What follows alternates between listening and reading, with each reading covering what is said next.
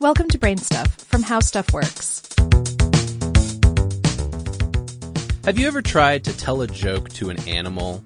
I've done it before. I talk to my dogs, whatever. But this is Brain Stuff, and I'm Christian Sager. So here's the question. Can animals laugh? In some cases, this might sound ridiculous. There are many different types of laughter, and generally speaking, these types fall into two broad categories. Complex social laughter, where you have to know the context or have a sense of humor to, get it. And laughter in response to stimulation like tickling. Some animals, such as primates, seem to have a sense of humor, meaning they can respond to situations with a pant that sounds eerily similar to laughter. You can read numerous stories about Koko the gorilla allegedly making jokes in sign language, and so on. Additionally, when adult animals like dolphins or ravens play pranks, they're indicating an understanding of humor. But laughter itself seems more common than humans had originally thought. Rats have been laughing their furry little keisters off since the dawn of recorded history, but we only figured this out a few years back. It turns out rats like being tickled, and when they're tickled, they chirp at a range too high for human ears to pick up. It's around 50 kilohertz.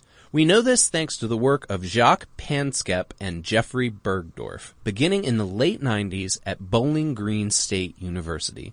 And if we're talking about that second category of laughter, a positive vocalization associated with touch, then the comedy floodgates may have just swung open. Dr. Davila Ross has been gathering as much data as possible about the reactions various animals have to being tickled. The list of animals that make a vocal reaction when tickled include meerkats, camels, dolphins, dogs, owls, penguins, and more. So, what's the explanation? Well, according to Michael Oren, an associate professor of psychology and neuroscience from Georgia State University, that's my alma mater, the case may be simple, at least when applied to mammals. It's just a pleasant feeling evoked by touching. Laughter, it seems, may well be millions of years old and existed before human beings. If you think about it, we're sort of late to the joke. And to be fair, most scientists aren't calling this straight out laughter. Instead, they're suggesting that these positive vocalizations, or as Dr. Davila Ross writes, expressions of joy. And when we ask whether laughter is a sign of intelligence, Dr. Panskep notes that intelligence isn't a requirement for laughter. Instead, he suggests maybe we should look at it from another direction.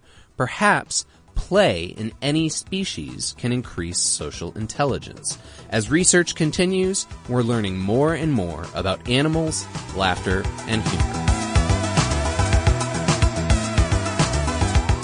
Check out the Brain Stuff channel on YouTube. And for more on this and thousands of other topics, visit howstuffworks.com.